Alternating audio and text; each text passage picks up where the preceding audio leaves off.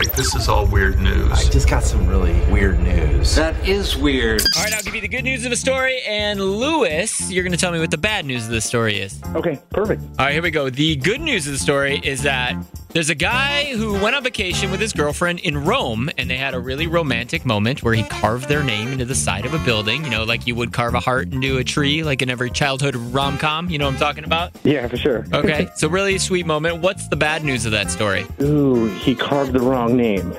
Oh, man. Who's Tiffany?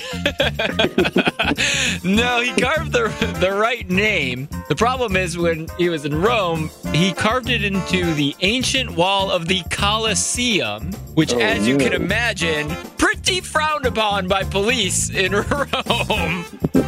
And so they got in a lot of trouble, and then they were actually like on the run from the police there, and the story went viral because they can't find the guy. Oh, wow. But if they just look for Tiffany, maybe they could, you know. For sure. We really need new phones. T-Mobile will cover the cost of 4 amazing new iPhone 15s, and each line is only $25 a month. New iPhone 15s? It's better over here. Only at T-Mobile, get 4 iPhone 15s on us and 4 lines for $25 per line per month with eligible trade-in when you switch.